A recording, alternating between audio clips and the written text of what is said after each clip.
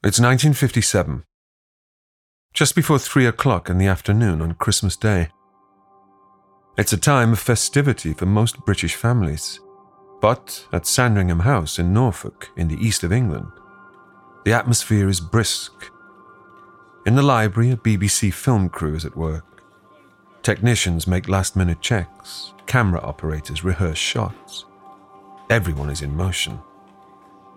The star of the show, sitting composed at a desk, is the one point of stillness in the room. After a final briefing, she asks for a moment of calm, and the producer respectfully retreats, moving backwards over cables and around lights. He's not supposed to turn his back on her, because today, his presenter is Her Majesty the Queen, and for the first time, she is about to read her Christmas message live on television. In recent months, the Queen has undertaken a modernization of the monarchy, which is why, today, these cameras are here to allow the public inside her private home. Despite her dizzying wealth, she wants to appear hospitable, relatable. She brushes a strand of corgi fur from her gold lame dress. It's a shame the color will be lost on the black and white television sets of her viewers, but at least they'll get the shimmering effect. A hush descends on the room. It's nearly time. A tall man comes to stand beside the camera. He's slightly in the way, in fact, but he is Prince Philip, the Duke of Edinburgh, and no one is going to tell him to move. He whispers good luck to his wife, who's doing her best to smile serenely through nerves that have almost ruined her family Christmas. Soon the producer is counting down the seconds. 7 million households watch as the program begins, with a shot of the magnificent exterior of Sandringham, set to a choral version of God Save the Queen, with accompanying sleigh bells. Then, slow and stately, the shot zooms in on one window. As the image fades to the interior of the library, the producer uses his fingers to signal 3, 2, 1, on air. Her Royal Highness the Queen takes a deep breath and makes television history. She wishes the nation a happy Christmas. 25 years ago, she says, her grandfather, King George V, broadcast the first Christmas message on the radio. Then, sharing a rare glimpse of her personal life, she explains that these days her family, like those at home, like to gather round and watch television on Christmas Day. As she speaks, viewers scrutinize her private world. Surrounded by family photos and Christmas cards, Elizabeth II is a modern monarch, young, media-savvy, but still imperious. Then she broaches a key issue of the 1950s, progress and how to cope with it. That it is possible for you to see me today, she says, is another example of the speed at which things are changing. I'm not surprised that people feel lost, unable to decide what to hold on to and what to discard. Unthinking people carelessly throw away ageless ideals as if they were old and outworn machinery. Maybe she's referring to technology, or faith, or the monarchy. In any case, she concludes by acknowledging her ever-shifting role.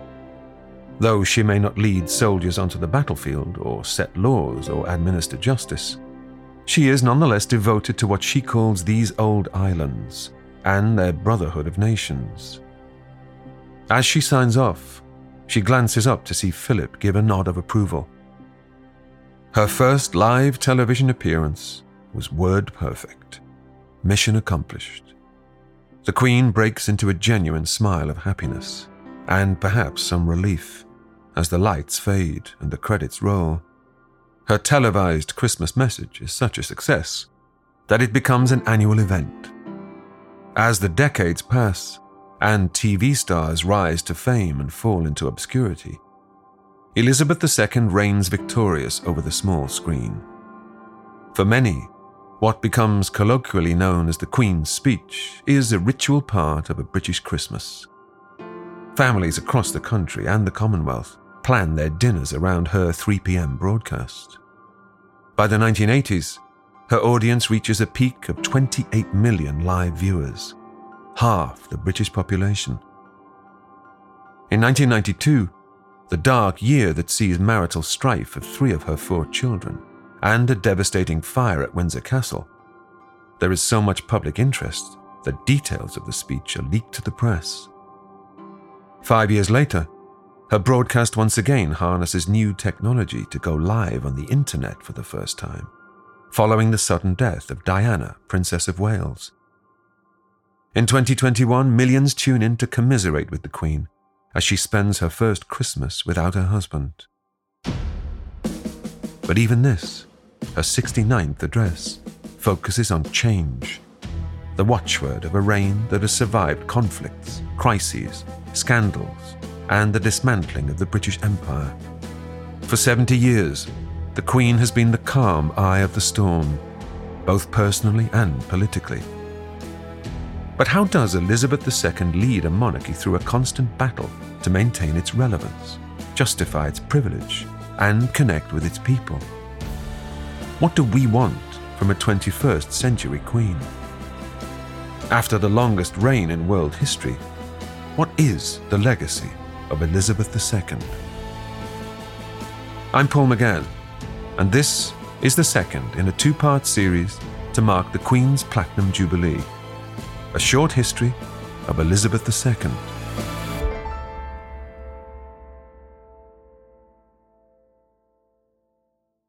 It's the 21st of April, 1947, the birthday of Princess Elizabeth, heir to the throne of the United Kingdom. As she turns 21, she's on tour in South Africa with her father, King George VI, and her mother and sister. The royal family is staying at Government House, a beautiful white colonial building in Cape Town. Elizabeth takes a stroll through the gardens with her father. It's a warm day, the sun dappled by shady trees. Maybe later she can relax or swim with Princess Margaret, but first she has a job to do. Technically, the king's eldest daughter is heir assumptive. If her parents had produced a son, he would take precedence. But now that her mother is aged 47, Elizabeth is being groomed for the throne. Her father has been mentoring her for years. Struggling himself with a speech impediment, he knows only too well the importance of appearing assured and confident. His daughter made her first radio broadcast at the age of 14. Today she will again address the Empire, an audience of some 500 million people. As they walk, father and daughter rehearse her speech. Written by a trusted journalist, the words are not Elizabeth's own, but they capture her sentiments. Little does she know that the pledge she is about to make will define her life and her reign. Elizabeth settles at a small mahogany table that has been placed incongruously on the lawn. It holds only a microphone and a sheet of paper. The princess picks up her speech and waits for her cue. She thanks the people of South Africa for a warm welcome, then gets to the crux of her message. But through the inventions of science, with the whole empire listening, I should like to make that dedication now. It is very simple. I declare before you all that my whole life, whether it be long or short, shall be devoted to your service and to the service of our great imperial family to which we all belong. But I shall not have strength to carry out this resolution alone, unless you join in it with me, as I now invite you to do. I know that your support will be unfailingly given. God help me to make good my vow, and God bless all of you who are willing to share in it. 10 years after she makes that career-defining promise in South Africa, her father, the king, is gone. Elizabeth is queen. She's married with children of her own. She's made good on her vow to serve, proving that she has the strength of character to put duty ahead of family, even if it means preventing her sister Margaret from marrying the man she loves. Often she leaves her own children behind to travel to all corners of the Commonwealth. In the past few years alone, she's visited Kenya, Nigeria, Canada, Bermuda, Jamaica, Australia, New Zealand, Ceylon. The list goes on. Plus, there are engagements the length and breadth of the United Kingdom. The Queen has even continued the tradition started by the beloved grandfather she called Grandpa England, of speaking on the radio every Christmas. So it comes as a nasty shock, in August 1957, when Queen Elizabeth hears a man on the television accuse her of being out of touch. Lord Altrincham, a young Conservative politician, launches a scathing attack. He criticises the Queen's court for representing only a small aristocratic minority, when it should reflect the whole Commonwealth and every section of society. Worse, he says that when she's speaking in public, the Queen sounds like a priggish schoolgirl. The public responds furiously. One man immediately defends the Queen's honour by slapping Lord Altrincham around the face as he leaves the television studio. Later, the peer will drop his title, insisting, even as he does, that he only wanted to help the monarchy to survive. But behind the scenes at the palace, there is an acknowledgement of the truth in his criticism. As a child, the Queen never went to school or mixed with children of other classes. Even when Elizabeth served during the war, she went home at night rather than sleep in the barracks. The royals were not raised to rub shoulders with the hoi polloi. The Queen accepts the need for change. So later that year, she delivers her Christmas speech for the first time via the popular new medium of television.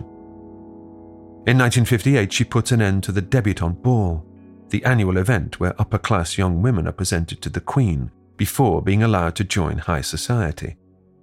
And soon, people from all walks of life are invited to attend garden parties at the palace in recognition of their good works.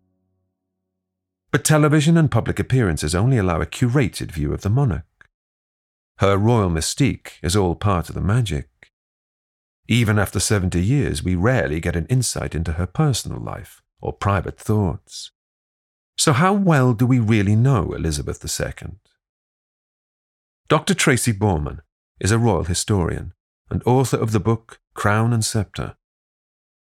The great irony is that we know a lot less about our current Queen and the person behind the crown than we do, say, about her Tudor namesake, Elizabeth I, whose thoughts and feelings are out there. They are in the recorded notes of ambassadors, they are in her speeches, they're in her private remarks, and yet we have so few of those for Elizabeth II.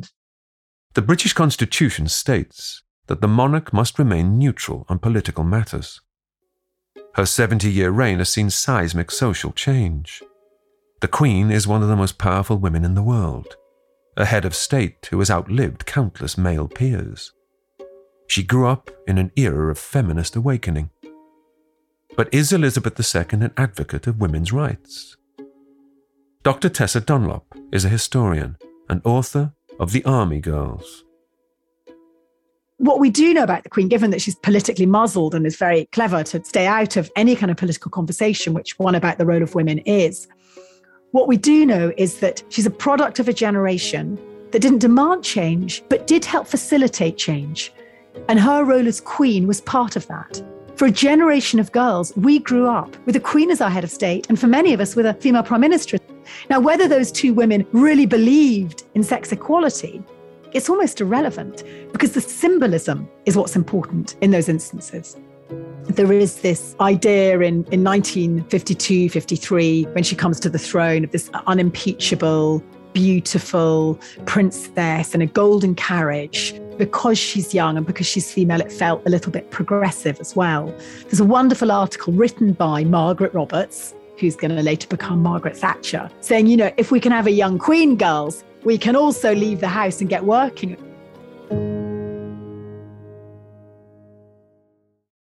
Feminist icon or not, there is no doubt that Queen Elizabeth is a woman of influence, whose supporters are quick to mimic her personal tastes.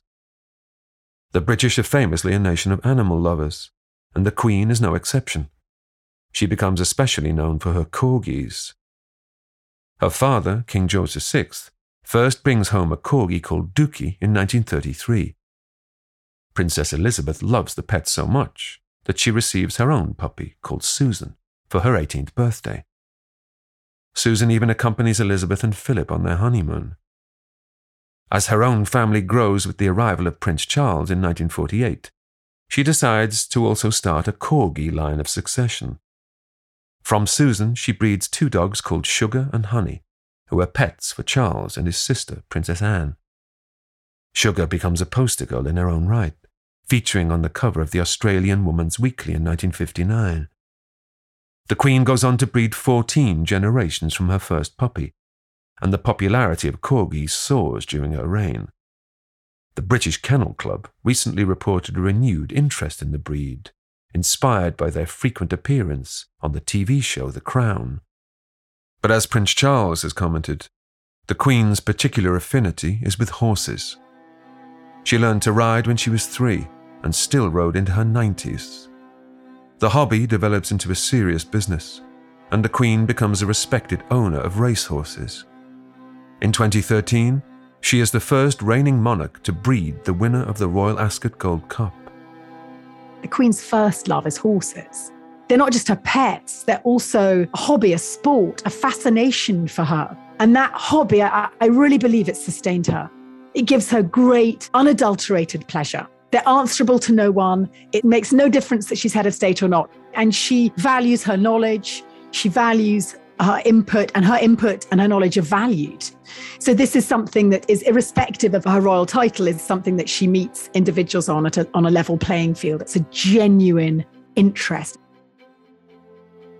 The Queen is also influential in her sense of style, like her royal ancestors, whose sartorial choices would ripple down through court and country. But as a working monarch, she is more concerned with appearances than fashion. While her wardrobe is practical, it's also deeply symbolic. She's said to prefer pastel or vibrant colors so she can be easily spotted, believing that if people have come to see her, then she should make herself visible to them. And her outfits often carry subtle messages. Right from the start of her reign, her coronation dress is decorated with floral symbols of the Commonwealth nations. As a head of state who is not allowed to express a political opinion, some claim she communicates in other ways. At the opening of Parliament in 2017, the Queen wears a blue hat with yellow flowers, the colours of the European Union flag. Some take this as a sign of her opposition to Brexit. It's hard to resist that particular one because the colours are bang on and the little yellow flowers look like the stars, of the EU. But that has been since refuted by the Queen's former dresser, whose book came out recently. So I don't know. But I think the Queen does use symbolism occasionally, and particularly in her manner of dress. There's something that's well known and accepted that's called diplomatic dressing. So just on a very basic level, if the Queen visits a particular country, then perhaps the emblem of that country will be reflected somehow. But I can't help thinking, surely she must have been tempted to send out the occasional subtle message, because it must be immensely frustrating for her to be symbolically head of state, and yet she can't express her opinions. The conspiratorial idea that the Queen sends subliminal messages in her attire perhaps reflects the fact that we never know what she really thinks. Certainly, Elizabeth has demonstrated a steely determination throughout her life, including her young life. Now, that, I think, feels rather cool, kind of feisty, especially in a very young girl, which she was once upon a time. And it also feels wonderfully refreshing in an era where far too many old women are invisible and without a voice. It doesn't mean she's this great democratic or emotional or empathetic force, though. The gift of her never really speaking, of course, other than her scripted moments, is that we simply don't know what she's thinking. And that means we can project all our thoughts or ideas of what she should be thinking onto her. Though her personal opinions remain closely guarded, the same cannot always be said of her home. In 1982, one man decides that he'd like to get to know this enigmatic Queen a little better. It's June, and Michael Fagan is on the bus. Unemployed and virtually destitute, He has nowhere in particular to go that day, so he rides around, taking in the sights of central London. As the bus sweeps past Buckingham Palace, he studies the windows, hoping for a glimpse of Her Majesty. He doesn't notice that the Royal Standard is not flying that day, meaning the Queen is not in residence. On a whim, Fagin rings the bell, and the bus stops. He disembarks and walks back the way he came, alongside the iron railings that surround the palace gardens. But Fagin is a former army cadet. It's easy for him to climb over the 14-foot-high wall. Once inside the gardens, he sprints across the grass to reach the palace. Unnoticed by guards, he shins up a drain pipe to reach an open window. Now inside the most famous home in the world, he wanders the corridors, finds a bottle of wine that he drinks, and sits on the throne. When he's disturbed by a maid, he escapes out of a window. Back on the bus, Fagin decides to return when the Queen is in residence. That chance comes a month later. It's the 9th of July, 7 o'clock in the morning, when Fagin sneaks into the grounds the same way as before. Security is no tighter. Although the maid reported his previous break-in, the palace security didn't believe her account. This time, Fagin sets off alarms as he enters the palace. The guards assume there is a fault and do not react. The intruder makes his way to the royal apartment. In an anteroom, he accidentally smashes a glass ashtray and cuts his hand. Still clutching the broken fragment, he enters a bedroom. It's still early, and heavy curtains block out the summer sunlight. He tugs them aside. In the luxurious bed, a woman stirs, then sits up to see a man, a stranger, standing in the shadows. Blood is dripping down his fingers. He's holding some kind of weapon. The Queen doesn't know this man, has never seen him before in her life. He is unkempt, barefoot, and reeks of stale alcohol. He walks across the room to the edge of her bed. Calmly, he inspects his bleeding hand. He drops the glass when she asks him sharply what he's doing. Suddenly, Michael Fagin can't remember why he came. He is face to face with the most famous woman in the world, but can only focus foolishly on her Liberty print nightdress, her frightened expression. He too is terrified. He cannot express the confusion of thoughts and frustrations that drove him here. That his wife has left him, that he lives in poverty, that modern Britain offers a man like him, who trained as a cadet in her army, little opportunity for self-improvement, that drugs and alcohol are an escape. Instead, he stands there, bleeding, while the Queen presses a panic button. Fagin knows she'd called for security, but he doesn't run, and neither does the Queen. He stays there in her bedroom for 17 minutes before anyone comes to help. Finally, when a footman returns from walking the Queen's dogs, he spots the alarm.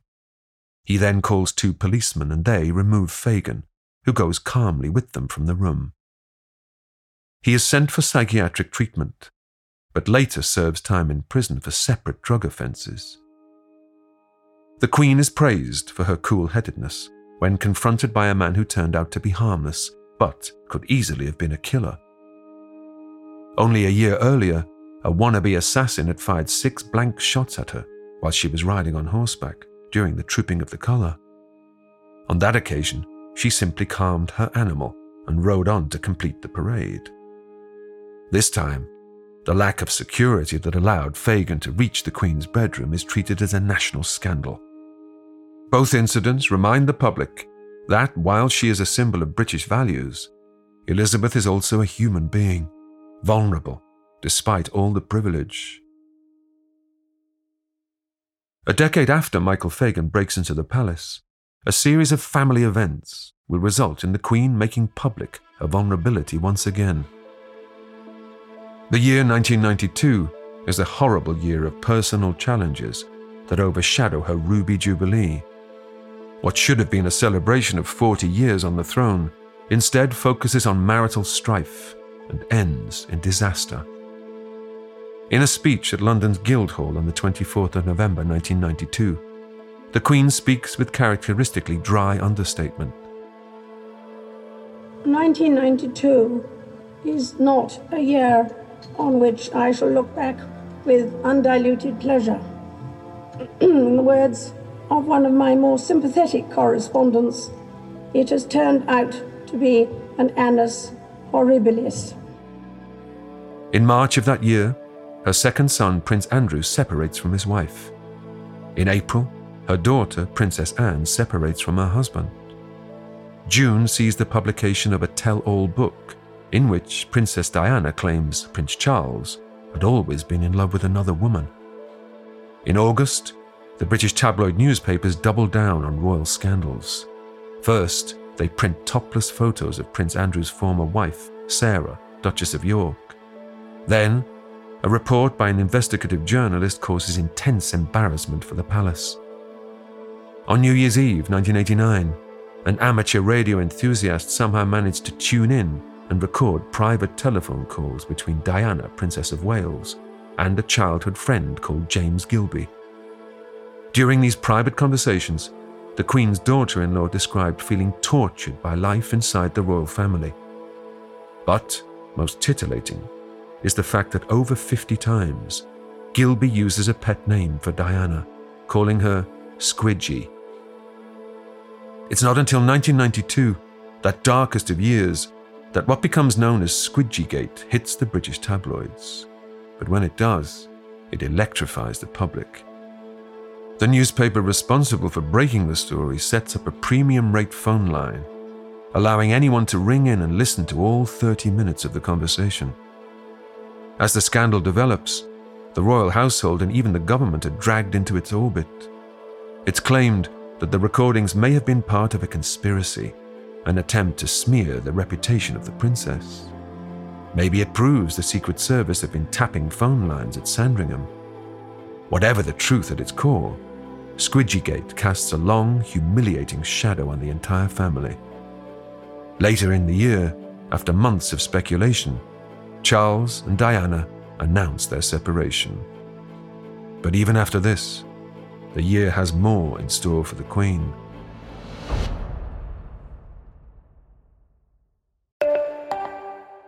This episode of Short History Of is brought to you by Factor.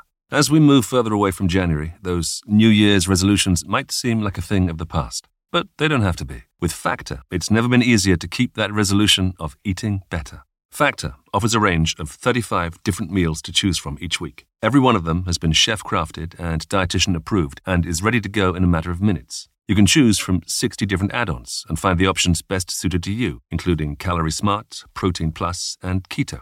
Something I love about Factor is that the meals are no prep and no mess. They come ready to heat and eat, so you don't have to spend hours prepping, cooking, or cleaning up after. I do not like washing up. I do like this. No matter what you're looking for, from breakfast pancakes, healthy smoothies, or midday bites, you can find it on Factor. Someone in the Noiser team has actually been sampling Factor's food. I am jealous, and I cannot wait to hear what they think. So, what are you waiting for? Head to factormeals.com/shorthistory50 and use code shorthistory50 to get 50% off. That's code shorthistory50 at factormeals.com/shorthistory50 to get 50% off.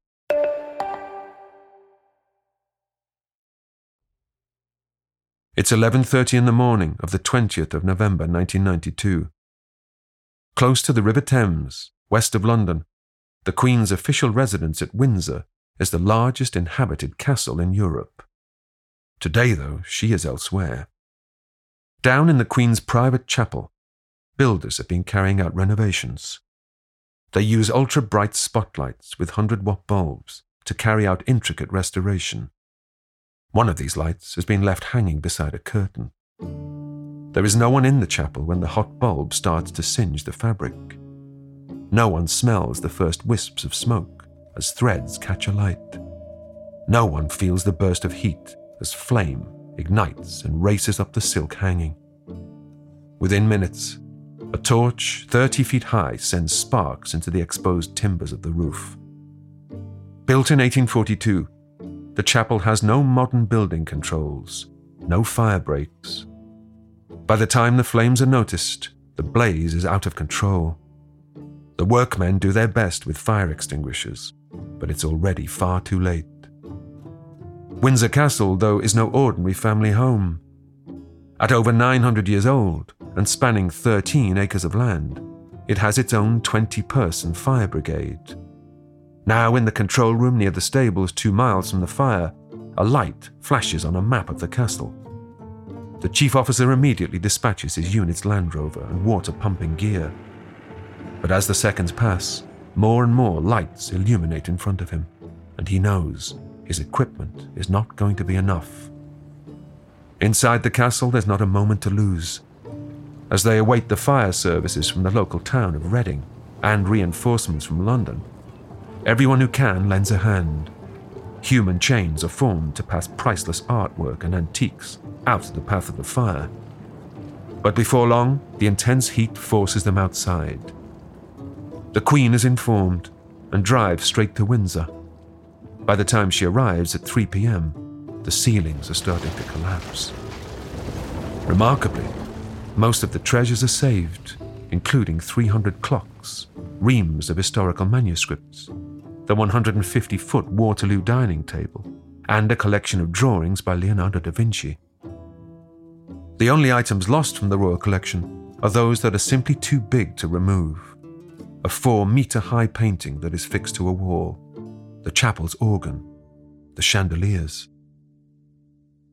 As darkness falls, the fire is contained inside the octagonal Brunswick Tower, from which a 50-foot column of flame lights up the night sky. It takes hundreds of firefighters 15 hours to extinguish it. But as the smoke clears, a public debate gathers momentum. Who should pay for the repairs to Windsor Castle? A royal palace is too valuable to insure, and there are estimates of a £60 million bill. The castle is owned by the state, not the monarch, but many feel that the Queen should pay out of her own wealth. As one of the richest women in the world, Elizabeth Windsor's private real estate portfolio includes Sandringham and Balmoral Castle in Scotland. She receives a private annual income of some £20 million from the Duchy of Lancaster estate. And then there is jewellery. Although the crown jewels are owned by the state, the Queen's private collection is considered to be priceless. Individual necklaces and tiaras with historical significance are worth up to £1 million each. The royal collection, the largest privately owned art collection in the world, comprises over 1 million items. There are also racehorses and a stamp collection that includes every British stamp ever issued, including the very rarest and most valuable. Following the Windsor Castle fire, the Crown recognises the risk of a backlash against the monarch if the repairs were to be funded by the public purse. So instead, the Queen launches a fundraising drive, which kicks off with a £2 million donation of her own. Public pledges raise 30% of the necessary funds. Needing to make up the shortfall, the Crown turns to its assets. When Buckingham Palace opens to the public, profits from the £8 entrance fee go towards restoration costs. But the financial restructuring goes further than just repairs to the castle. In 1993, the Queen also starts to pay tax on her private income and informs some members of her family that they are no longer funded by the civil list. I think that's something that really did strike a chord with lots of people, because one of the foremost arguments of Republicans is that, how much it costs, how much the monarchy actually costs the British people. So the fact the Queen has reduced that burden, I think, was sparked by a lot of the events of 1992, by the Windsor fire, but also by the scandals, the marital scandals of her family, which was really causing people to question what value for money are we getting from this royal family. So that's something I think she's been very conscious of, and that's a change that will continue. I think we'll continue to see a streamlining of the royal family so that less of it is a burden to the public purse. 5 years later, in 1997, the repairs at Windsor are completed, and that castle also opens to the public. But while the palace rises phoenix-like from the flames, that year will prove to be the most incendiary yet for the Queen.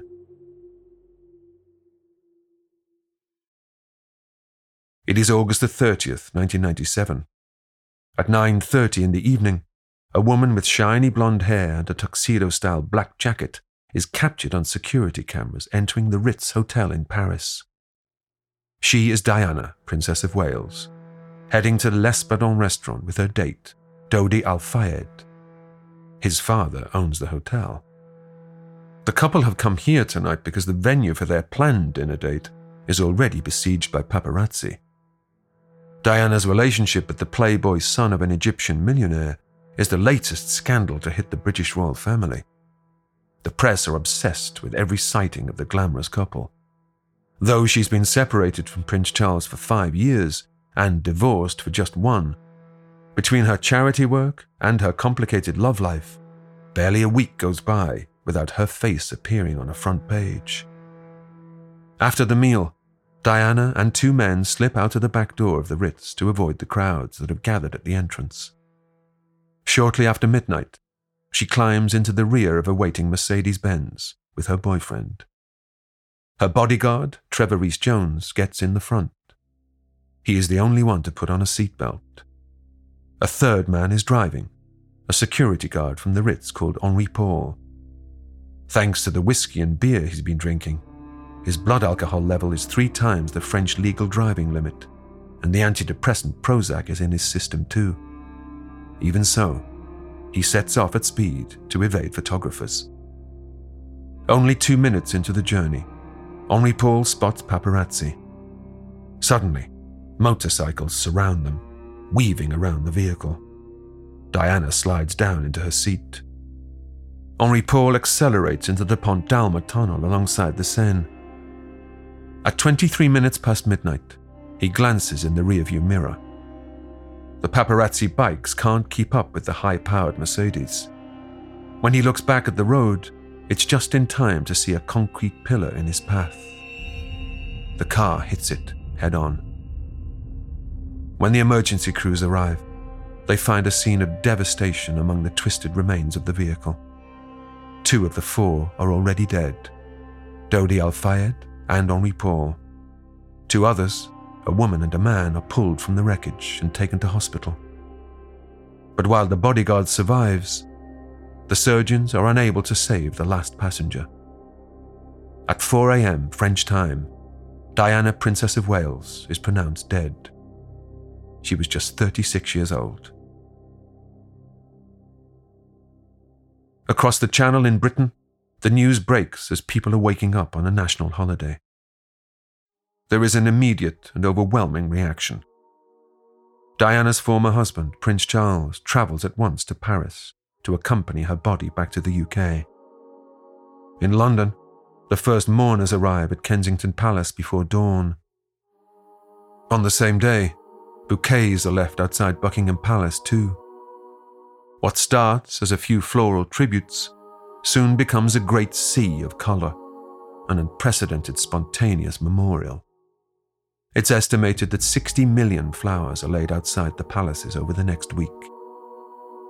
But there is outrage when the Queen decides to stay in Balmoral rather than come down to London. Grieving visitors to Buckingham Palace complain that a flag is not being flown at half-mast. Though the royal standard only flies when the Queen is in residence, at a time like this, the public care little for protocol.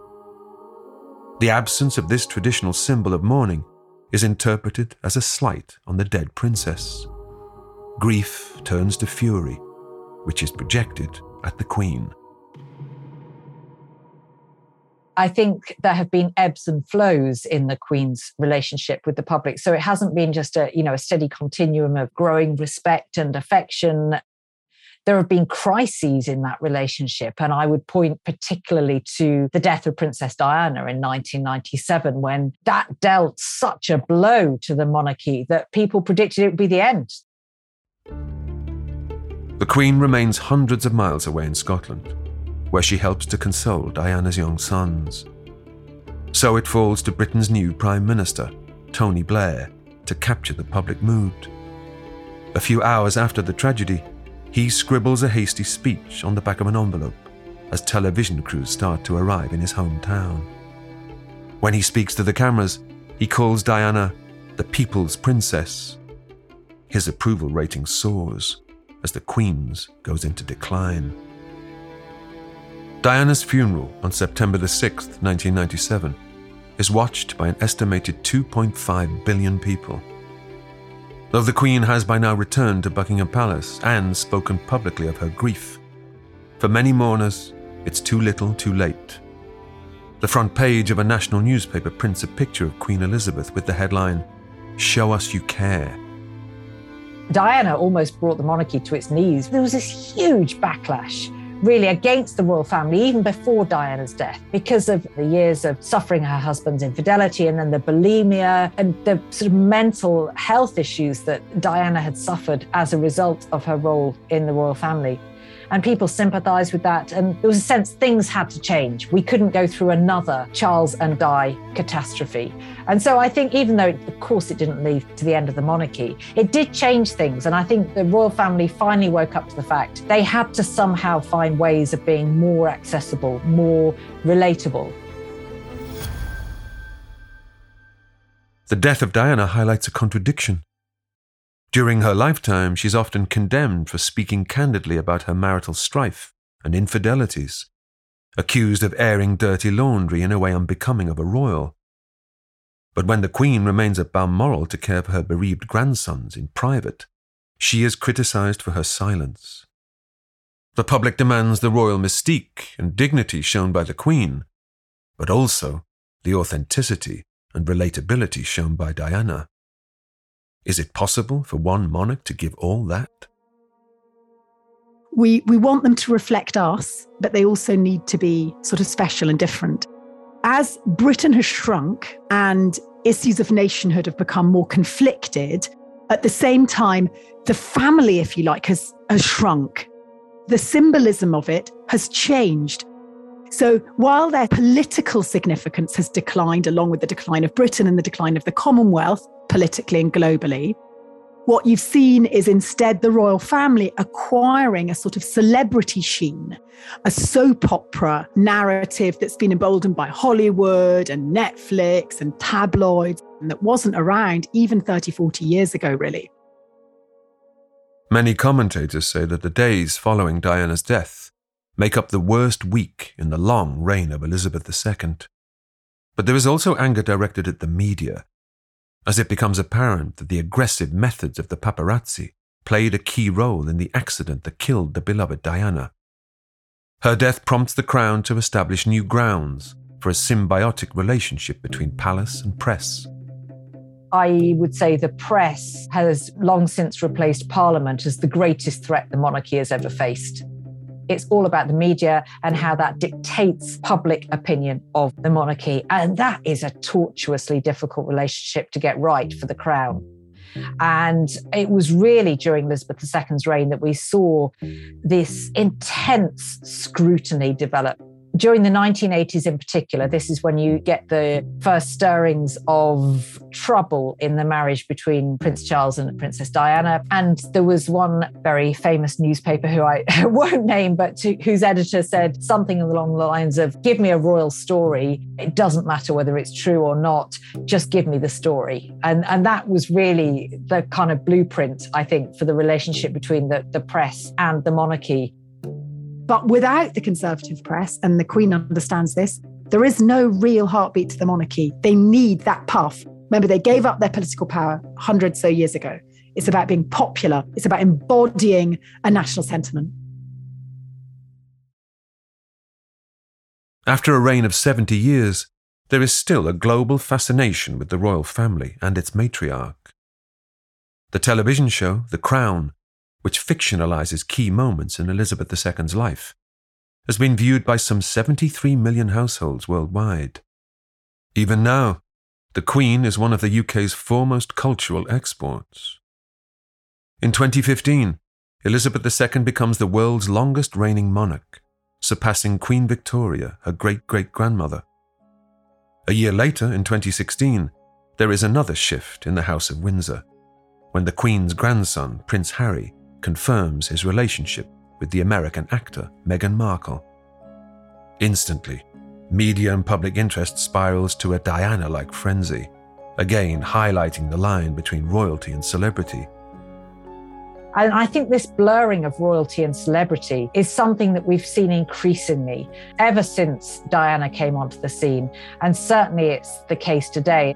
But it very much depends on the member of the royal family that you're talking about. I think the Queen, you couldn't describe her as a celebrity. She is the monarch. She herself, I don't think, would ever see herself as a celebrity by any means. They're famous, but does that make them celebrities? I think people like Diana and Meghan much more so than the sort of more traditional members of the royal family. But yeah, I think this is something we're going to see a continuing trend towards.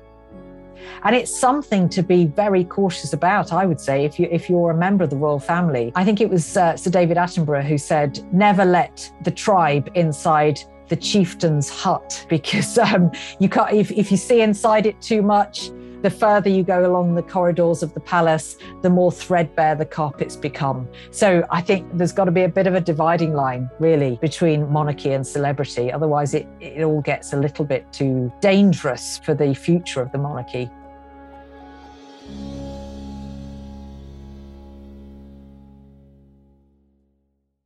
There is great public sympathy for the Queen when her husband, Prince Philip, the Duke of Edinburgh, dies on the 9th of April 2021. He is aged 99 and only 2 months short of his 100th birthday. There is a period of national mourning, but amid COVID restrictions, his funeral is a muted affair. A poignant image of Queen Elizabeth sitting alone at Westminster Abbey dominates the newspapers as she bids farewell to the husband she once described as her strength and her stay. As a partnership, it really worked. I think it took a while for Prince Philip to carve out a role for himself. And I think The Crown accurately portrays his frustration at first that, who am I? What am I as a consort? In an age where men were supposed to rule the household, really. But of course, that couldn't happen. But he did develop a very active and a very valuable role as well, but also a supporting role. And I think the Queen feels the absence of that very, very keenly. There was a new vulnerability about the Queen, I think, in the wake of Prince Philip's death. And we saw that with that famous image that went across the world of her sitting in St. George's Chapel at the funeral, all alone, thanks to COVID, really, and the restrictions. But there was definitely a sense of her isolation, more generally, I think, after Philip's death. Adding to the Queen's sense of isolation is the necessity to publicly distance herself from her second son, Prince Andrew, in the run-up to her Platinum Jubilee. The Duke of York steps back from royal duties following accusations of sexual impropriety with a minor and his close relationship to the convicted sex offender Jeffrey Epstein. Though the man once dubbed the Playboy Prince denies all allegations and settles out of court, the stain he leaves on his family is indelible, and he's moved away from his mother's side. Similarly, the Queen's grandson, Prince Harry, gives up his position as a senior royal after a series of high-profile run-ins with the British media.